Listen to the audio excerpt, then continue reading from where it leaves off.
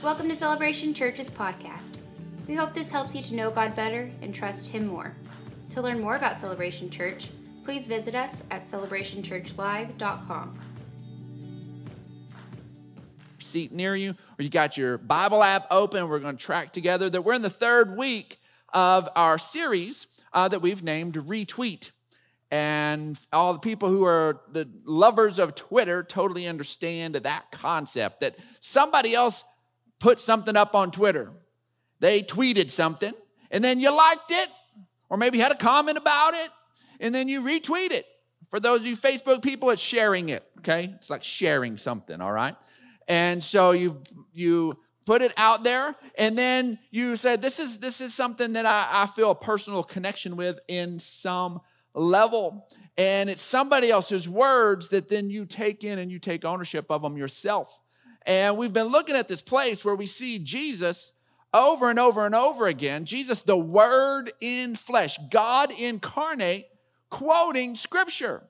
We see a bunch of you read your Bible, you read the words in red. He is quoting and making Scripture all the time. He's just writing it as he speaks, but there are moments where he says something that was already written. He goes backwards to already written, and he is living that out as a model for you and I.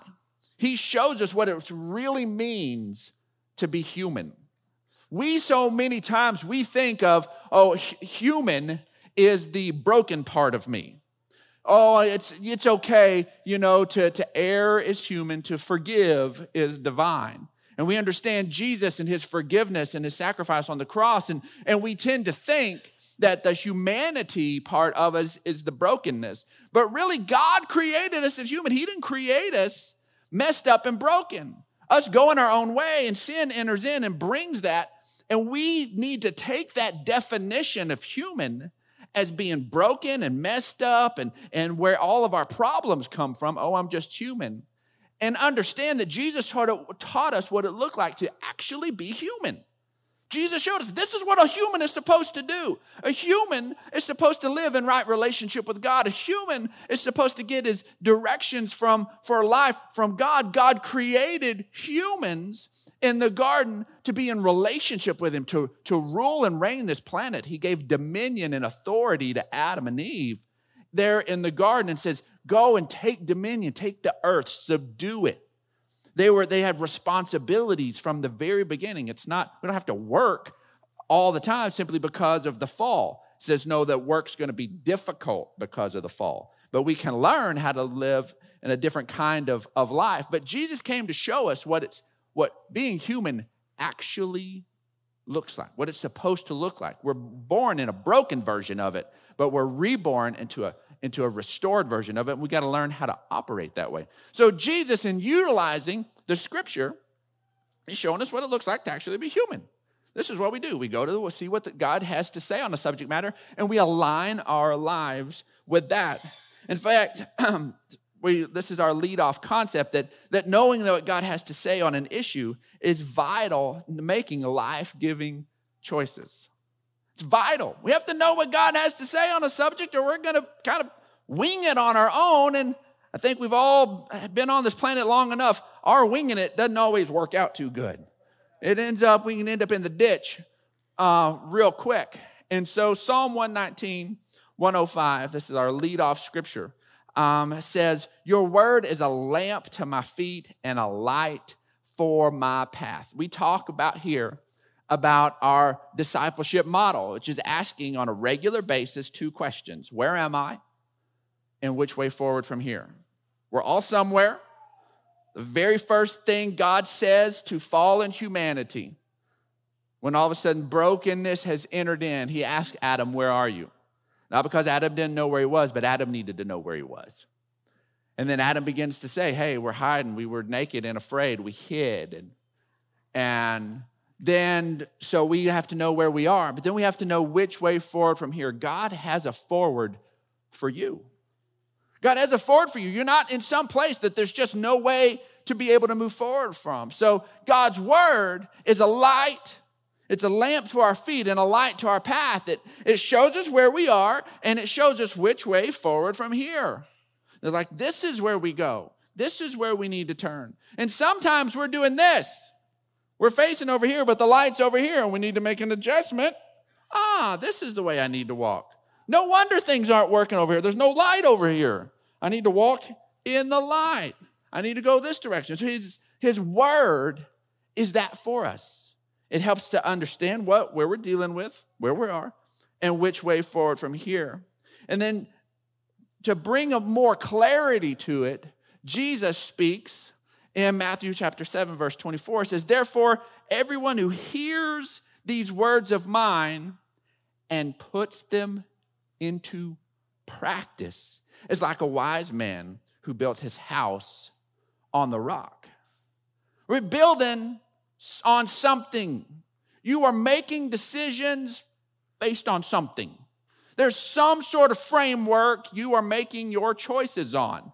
Whether it's what you feel like is great in that moment, in that second, like toddlers do. They don't think about consequences. They just whatever they want in that moment. And some of us, are 30, 40, 50, 60-year-old toddlers. And we just keep making these decisions in the moment, not thinking about the consequences, not thinking about that this should be leading somewhere.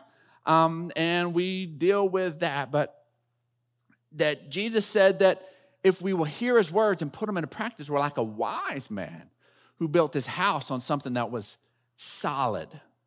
And so, but we got to hear them and put them into practice. There's not just enough to hear it and go, yeah, that's pretty good stuff there, Jesus. I'm down with that. And then not do anything about it. It's built for you. See, God's word is to be put into practice. It's to be put into use. And if we will embrace that when we go to the scriptures, God is going to be leading and guiding us. We don't have a daily Bible reading simply as some sort of religious practice. Like, all right, well, I'm going to be a good little Christian today, and I'm going to open up my verses, and I'm going to read some stuff. And all right, check mark, I read it. No, we should be opening it like, Holy Spirit, speak to me. Holy Spirit, guide me. Holy Spirit, show me how to be able to do this. I'm right here. I need to go there. Holy Spirit, I need your word to be able to do it. And as we begin to go to God's word to be a lamp to our feet and a light to our path, it will revolutionize the way you interact with the word. And it's not dry and dusty and dull and old. All of a sudden, it is alive, and it begins to change things in your life. You've got to be ready to put it into practice. There's some really pretty Bibles, You need some really pretty ones you can have sitting on your shelf or on your coffee table. But what we need isn't a Bible that's pretty to look at. We need a Bible that's well worn, that's well marked up. If your Bible has too much importance to you to mark it up, well, then get a little case for it, put it aside, go buy one that you can mark up, and mark that sucker up. Okay, use it. Turn the little corners of it. Be able to utilize that. It's not the physical book that makes that thing holy. It is the words that it helps us to understand that are holy. And so whatever is going to help you to grab a hold of that and be able to understand it, because we need to understand it's to be used. Years ago, my mom decided to do our very first remodel project whenever I was growing up, and she redid the hall bathroom. And so redid the hall bathroom. For any of y'all who can remember back in the day, we had some country blue and some dusty rose and all those colors that were on trend at that moment. And so she redid the bathroom, retiled, and did all this stuff. And then she had to do the finishing touches on the bathroom. And so she had these towels that she had sewed on this lace stuff and these ribbons. And these towels, you did not use those towels. They were on the towel bar beside the bathtub. Looked like you would be able to get out, and you did not touch those towels. You did not use those towels. There were other towels to use. You don't touch the froofy towels that match everything. You do the old ratty towels that have been around for a while. You don't touch the pretty towels. And then we had these little dish of decorative soaps And it had these little soaps, and they had been like conformed into these shapes. And so, but it was actual soap. But if I remember right, they looked like seashells or something like that. So we had this little dish that had these little seashells. And guess where they were sitting? On the sink, next to the faucet, to be able to wash your hands. But you did not touch those soaps. Use the other soap. Use that Dial soap, man. I'm telling you. If you don't remember Dial soap, you don't ever want to have your mouth washed out with Dial soap. I don't know you want to know your preacher had his mouth washed out with soap, but he did. And that stuff, I can still taste that mess. And but anyways, there's the little soaps that were sitting there. And here's the problem. Everything that sits out gets dusty. So then you get dust on the soap. How do you clean the soap? Soap's supposed to clean you. How do you clean dirty soap? So then we get sent in to clean the bathroom, and we got to clean the soap, and you get it wet, and then it starts to turn into soap because it's soap, and then you get in trouble, and your mom beat you. Not really. She did not. I'm like, Mom, one day I'm going to need to do this, like a lot. I'm practicing. Corona's coming, and I'm going to have to wash all the time. And so, but now we had these little soaps you couldn't use. And so many times, but the problem is because you weren't supposed to use them as kids, we didn't want to be anywhere near them. Like, don't even look at that soap. Like, I didn't touch it. If it got wet, it wasn't me, Mom. And so you begin to distance it. If all of a sudden, if you're supposed to use it, it draws you in. You have a living connection with it. You have a reason to make a connection with it. If it's not supposed to be touched, you want to distance yourself from it. If we will realize that God's word is to be used and brought in our practice, we'll naturally want to come be connected with it. We'll naturally want to be a part of it. If we feel like it's not, well, we'll find ourselves wandering further and further and further away, desiring less and less and less interaction with God's word. It is to be used. Jesus says, in fact, we're supposed to build our lives on it. We got to hear his word and put it into practice. And that is what building a life on the rock looks like. Hebrews chapter 4, verse 12 says, for the word of God is living and active. It's sharper than any double-edged sword. It penetrates even to dividing the soul and the spirit, joints and marrow. It judges the thoughts and attitudes of the heart. See, there are times where you and I, the best deception you and I practice is self-deception. And there are times where we feel like that we're on the right track, we're doing things with the right motives, but when we get real honest with ourselves, when we let God's word speak, we begin to see that maybe things aren't quite right. And it takes the word of God to come in there. It begins to reveal the thoughts and attitudes of the heart. So here is this word of God that's like a sword. Now, this sword isn't to be used on everybody else. You don't know anybody else's thoughts and attitudes of their heart. You don't know. You can see external actions, but you don't know. The only one you have access to of thoughts and attitudes of the heart is you. You're the only one you have access to the thoughts and attitudes of the heart. So the word of God is, and that sword is to be allowed to be at work in your life, saying here is what is life-giving and here is what is not. If you are not regularly going to the scriptures and saying, God, help me to understand. I want to choose life on a regular basis. Lord, use your word to show me what I should be walking in, what I shouldn't be walking in. Man, I tell you what, all we will do is go find scriptures that align with what we have chosen.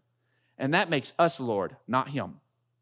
But if we go to his scripture and say, Lord, you decide the thoughts and attitudes of my heart, that's when we begin to see real growth and change. Ephesians 6:17 says, take the helmet of salvation and the sword of the Spirit, which is the word of God. If you wondered what this sword was, it's the word. It's the word of God. Now, the reason we're given this sword isn't so that we can obviously go and attack everybody else. Christians have used this sword of the word of God in a hurtful way, attacking other people entirely too much. But what it's supposed to be used in an attack way is against the enemy. And we have been looking at Matthew chapter 4, where Jesus is tempted, and we see how this unfolds. And Pastor Steve did a good job of that. And I said from week 1, we're going to be spending a lot of time in Matthew 4, and we're going to spend some more time in Matthew 4 today. But the reason that we have a sword is because there's going to be an attack. It's going to happen. The enemy's going to come at you. He doesn't want you having a life-giving relationship with God. He doesn't want you to be able to move forward and walk free and to grow. He doesn't. So he's going to come in and going to tempt, because he can't force you to do anything. We're free moral agents. We're choosers. So he wants you to make choices that are destructive to you and the people that God's put in your path. And that's what he wants you to do. And so we have to have this sword of the Spirit, which is the Word of God, to be able to deal when the attacks come. Now, let's look at Matthew chapter 4, verse 1. It says, the Holy Spirit led Jesus into the desert. There the devil tempted him. After 40 days and 40 nights of going without eating, Jesus was hungry. He was legit hungry. That Sunday morning, hush up, preacher, I need some lunch, hungry. He was hungry. And so his stomach was growling. He'd gone a long time without food. His body truly needed nourishment. He was hungry. And the tempter came to him in that vulnerable moment. There it was in that vulnerable moment. He had been having some sweet time with a fellowship with the Spirit. He was just being able to live and being connected with God. And then at that place where his body began to desperately need some nourishment, that is when the tempter shows up. And the tempter came to him, the enemy, Satan, came to him and said, if you're the Son of God, tell these stones to become bread. And Jesus answered, it is written, man does not live on bread alone, but on every word that comes from the mouth of God. More than I need food, and Jesus needed food. More than that, I need what comes out of the mouth of God. We said it week 1, we're going to say it all the time. Your number one need in life is to know what God has to say. That is your number one need. No need surpasses that. As soon as you begin to pursue a need in your life, maybe a legitimate need, like Jesus legitimately needed food, as soon as you begin to pursue that over what God has to say, I'm telling you, you are set up for destruction. You are. We have to understand no matter how big of a need we have in our life, and Jesus had a big need for a meal. His need for what God has to say was more important, and he understood that. And he spoke that, and he quoted the words. He didn't even make it up on his own. He went back and said, what God has to say, I understand that what God has to say is so important, I'm going to quote what God has already said. And because if he's already spoken, guess what? He will speak freshly again. So there's some things that I want us to take away from this encounter. And one of the first things I want us to take away from this encounter that Jesus had there with temptation was that just because you're tempted, it doesn't mean that you're not following the Holy Spirit. For those of us for those who are maybe newer to this and maybe are less mature in their walk with God, this can be a real point of tripping up for you. Because all of a sudden, things are rocking and rolling, and you begin to be tempted to make a decision you know is not life-giving. You know it doesn't honor God, isn't going to be productive for you and your family and people you care about. And then all of a sudden, this temptation, and the temptation, it isn't necessarily this little fleeting thought. No, sometimes it is this thing that comes in and grabs a hold of you and begins to be this strong thing that plays on your desires, your needs, maybe even a physical deficiency, and begins to play on that thing. And that we can begin to think that, well, if I was more spiritual, then if I was doing better, then, man, I wouldn't be tempted. I wouldn't be tempted. If Jesus got tempted, I think you and I are going to get tempted. But just because you're tempted, that's not the sin. Jesus never sinned in this. So, you know what? Give yourself a break here. Just because some random thought enters your head, just because something comes in here, into your head, and something begins to be triggered in you, don't mean that all of a sudden you've gone off the rails and you don't have a right relationship with God and everything is messed up. No, it is the enemy trying to get you to that place. You're not there just because you're tempted. You need to understand that Jesus was tempted. And just because that doesn't mean you're doing things wrong or things are off the rails at all. Jesus was led by the Spirit into that place. He was where he was supposed to be, doing what he was supposed to be doing, and the tempter came in. There are times we can be where we're supposed to be, on track in life, and the tempter still show up. I've shared this story with y'all before, that this is my kind of low moment as an older brother. And so we had, right at the beginning of my senior year in high school, my parents moved into a different house there in Odessa. The house my children know is Poppers and Shishi's house in Odessa. But it's a new house to us. And my youngest sister, Heather, had just got a bedroom that was the furthest in the house. It was back in the back corner of the house. It was a new home, hadn't been there very long. And in that, she got some new furniture, got a new antique bed that sat real high up off the ground, high enough for me as a senior in high school to be able to get under the bed. And so my mom's all decorative and stuff, so my sister had the dust ruffle that went down to the floor. And so I knew my sister's routine. I got up under the bed one afternoon and waited for her to go in there to do her homework. So sure enough, I lay under the bed, and she comes into the room, shuts the door, gets up on her bed to start her homework, and I just lay there for a little while to let her get good and comfortable that she's in the room by herself. And so, but the dog had come in with her, and the dog knew I was under the bed. So I was like, this is gonna mess everything up. It actually played out really well. And so I just let her sit there on the bed, and then as she was real comfortable, I just started pushing up on the bottom of the bed. Push up, and I could hear her scratching away, and then she'd just get real still, and I'd quit. And then she'd sit there and try to figure things out, and then she'd go back to doing her schoolwork and sitting there doing stuff, and I'd wait a little bit, and then I'd start pushing on the bed, just enough for her to start to look around. So I did this about 3 times and just barely. She was trying to decide, am I feeling something? Am I not feeling something?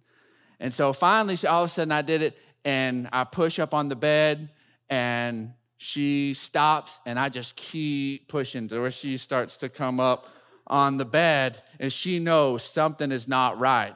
And so she's on all fours on the bed, trying to figure out what's going on. She is not getting off that bed. She is looking over. She's on all fours.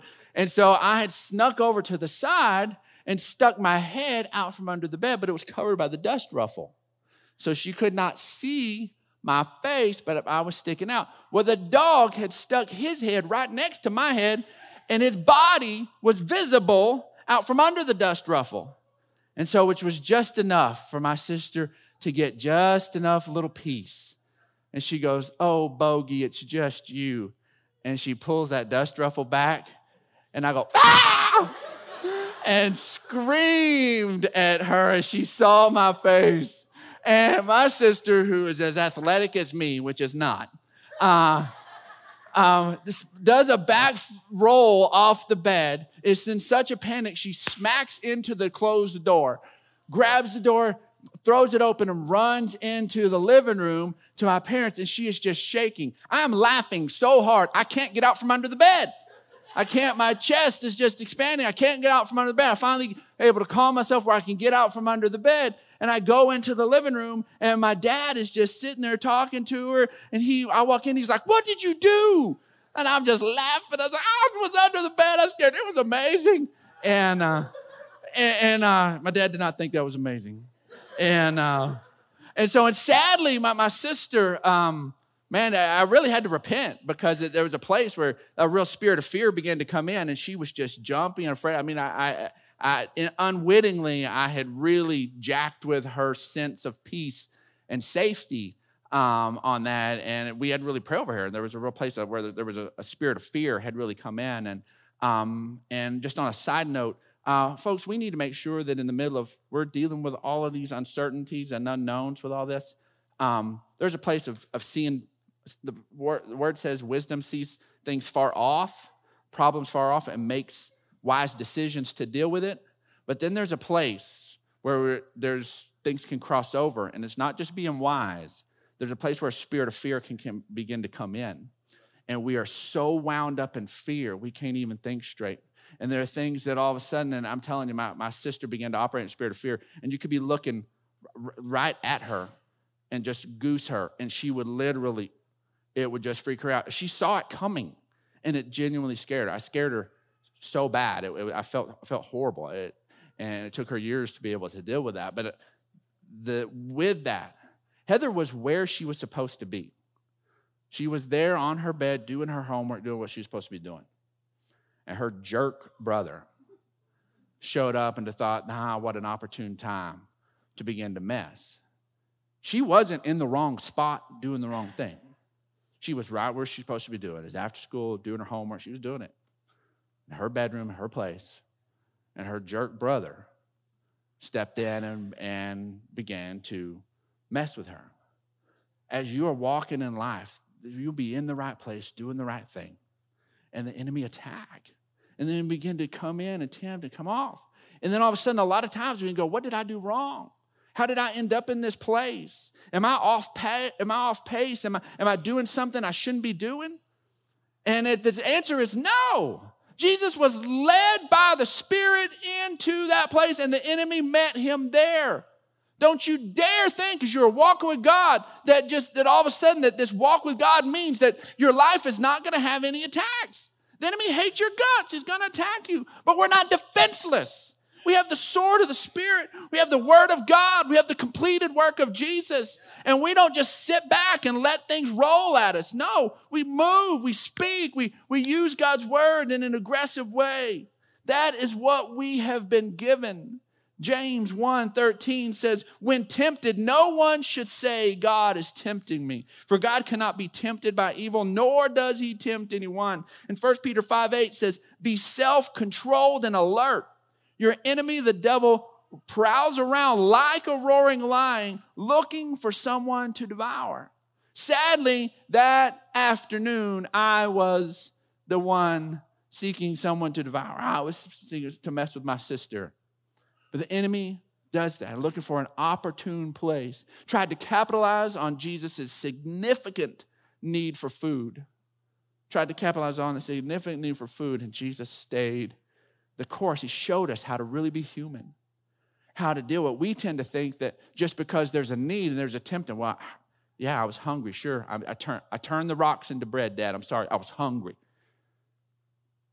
No, our greatest need is to stay connected with God and what he has to say.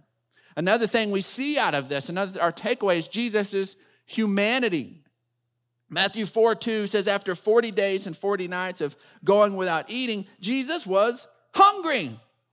He knows what it's like to be hungry. He knows what it's like to deal with all the temptations. And I'm not making that up. John 1:14 says, the Word became flesh and made his dwelling among us. We have seen his glory, the glory of the one and the only who came from the Father, full of grace and truth. And Hebrews 4:15 says, for we do not have a high priest who is unable to sympathize with our weaknesses. He gets it. The places you've been tempted, he gets it. Why? Because we have one who has been tempted in every way just as we are, and yet was without sin. You mean Jesus was tempted to look lustfully on a woman? Yes, but he handled it in a life-giving way. He did not go down that path. Jesus was tempted to steal? Yes, the scriptures say he was tempted in every way. He was tempted to try to meet his needs. That's the whole temptation of stealing. It's you have some desire in your life and you decide you're going to take it in your own hands and you're going to try to meet it yourself. And that is what the enemy wants us to do. The enemy wants you to doubt your relationship with God. He wants you to doubt your relationship with God. Over and over again, the tempter came to him and said, if you're the Son of God. He was the Son of God. He knew he was the Son of God.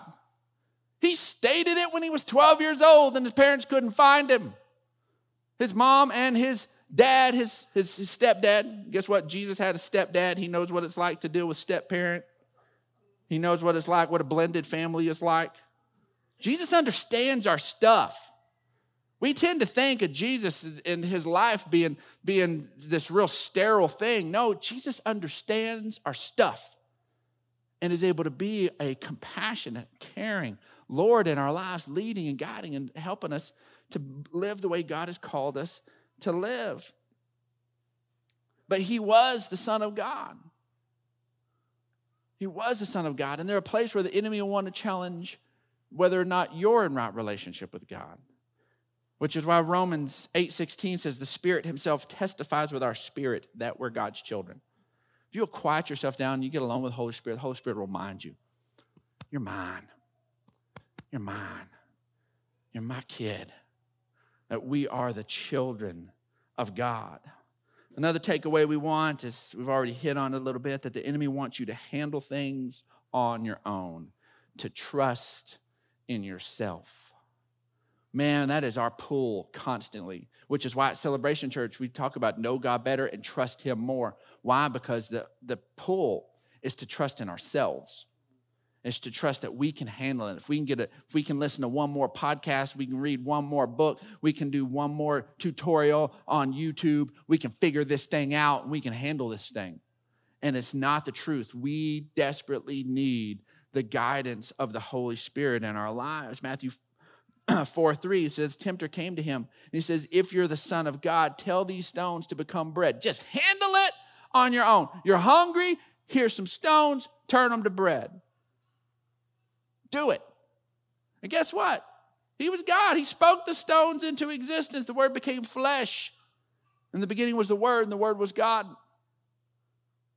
And he spoke it into existence. He could have, but he knew that there was another way, that his desperate need was every word that came from the mouth of God. John 5:19 says, Jesus gave them this answer, I tell you the truth, the Son can do nothing by himself. He can only do what he sees his Father doing, because whatever the Father does, the Son also does. He's just going to do what he sees the Dad doing. That's what he's going to do. Guess what? He's modeling that for us. That's what it means to be human. We look to God, our Creator, and we connect with him and we model what he does. Acts 14:17. And here is a place where it is being quoted from Psalm 65, that he provides you with plenty of food and he fills your heart with joy. Jesus knew this. He knew he wasn't going to go hungry forever, so he can continue to rest. And the fact that, yes, his body desperately needs it, but I don't have to force it on my own because I have a promise that he provides us with plenty of food. And guess what? It takes place.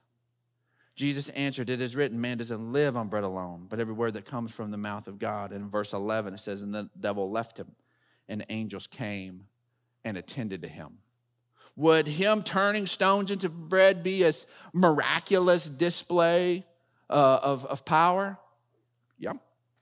But guess what? The provision was still going to be miraculous, but it was different. It was angels came and attended to him. And I don't know any of you have ever had angels serve you a meal. I haven't.